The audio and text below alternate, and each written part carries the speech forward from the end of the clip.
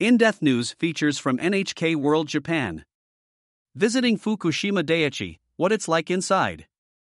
NHK journalist Kunieda Taku recently returned to the Fukushima Daiichi nuclear power plant for a site visit. It had been 6 years since he last set foot inside the crippled facility, and he observed that while much has changed, many difficulties have yet to be overcome in the decommissioning process. On board a bus to the Fukushima Daiichi nuclear plant, I gaze out the windows as we travel through what's called the difficult-to-return zone. There are abandoned houses on the verge of collapse, and weather-beaten shop fronts. Some neglected buildings remain, but many have been demolished, leaving vacant lots. The last time I visited here in 2017, the main challenges in the decommissioning project were high radiation and the mounting volume of contaminated water. I have returned to check progress. Fewer workers. After completing a rigorous entry process, I enter the premises on foot. I am immediately overwhelmed by the vast reduction in the number of workers. Last time I was here, there were approximately 7,500 people every day. They wore full-face masks and head-to-toe protection gear, moving busily around. Rest areas were crowded. But it's much different now. Oda Hidito, from the Public Relations Department at plant operator Tokyo Electric Power Company, TEPCO, explains, when radiation levels were high, the staff had to work for shorter periods and take turns working, to limit exposure.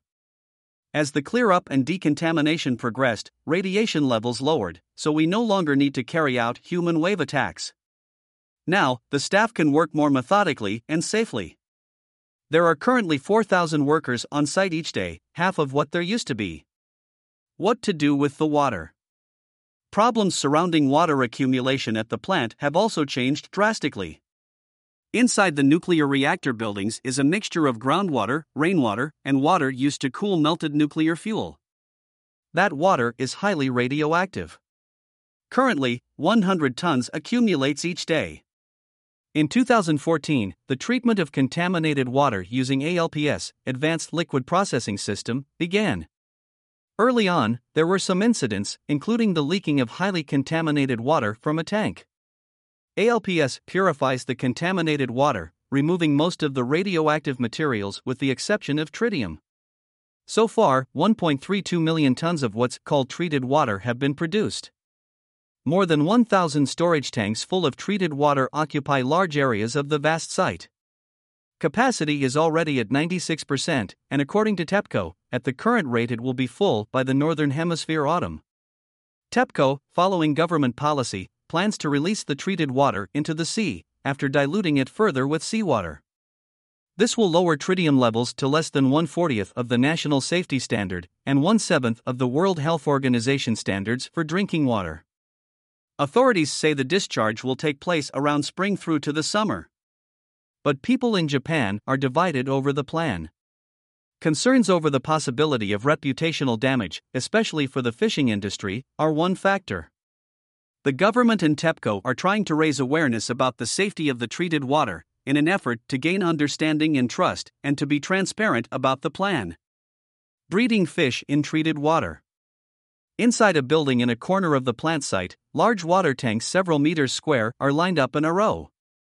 It looks like an aquarium, and in some ways it is. This is where TEPCO is farming fish, 400 flounder to be precise. The facility aims to demonstrate the safety of the diluted water it plans to discharge into the ocean. The fish are kept in 2 different tanks, one filled with treated water at the standard concentration for discharge, and the other with ordinary seawater.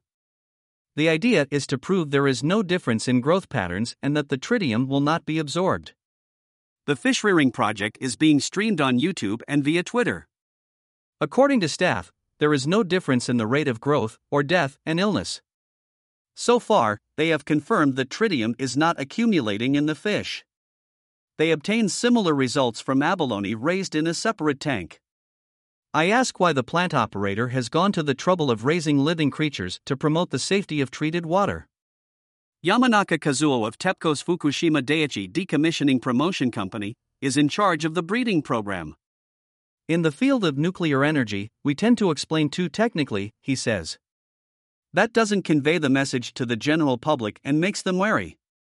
The most effective way to reassure the public is to show them that creatures such as flounder and abalone live healthily in that water, although we know it is a risky approach. In my 40 years at this company, I never dreamed we would raise flounder at a nuclear power plant, he notes. Extracting fuel debris.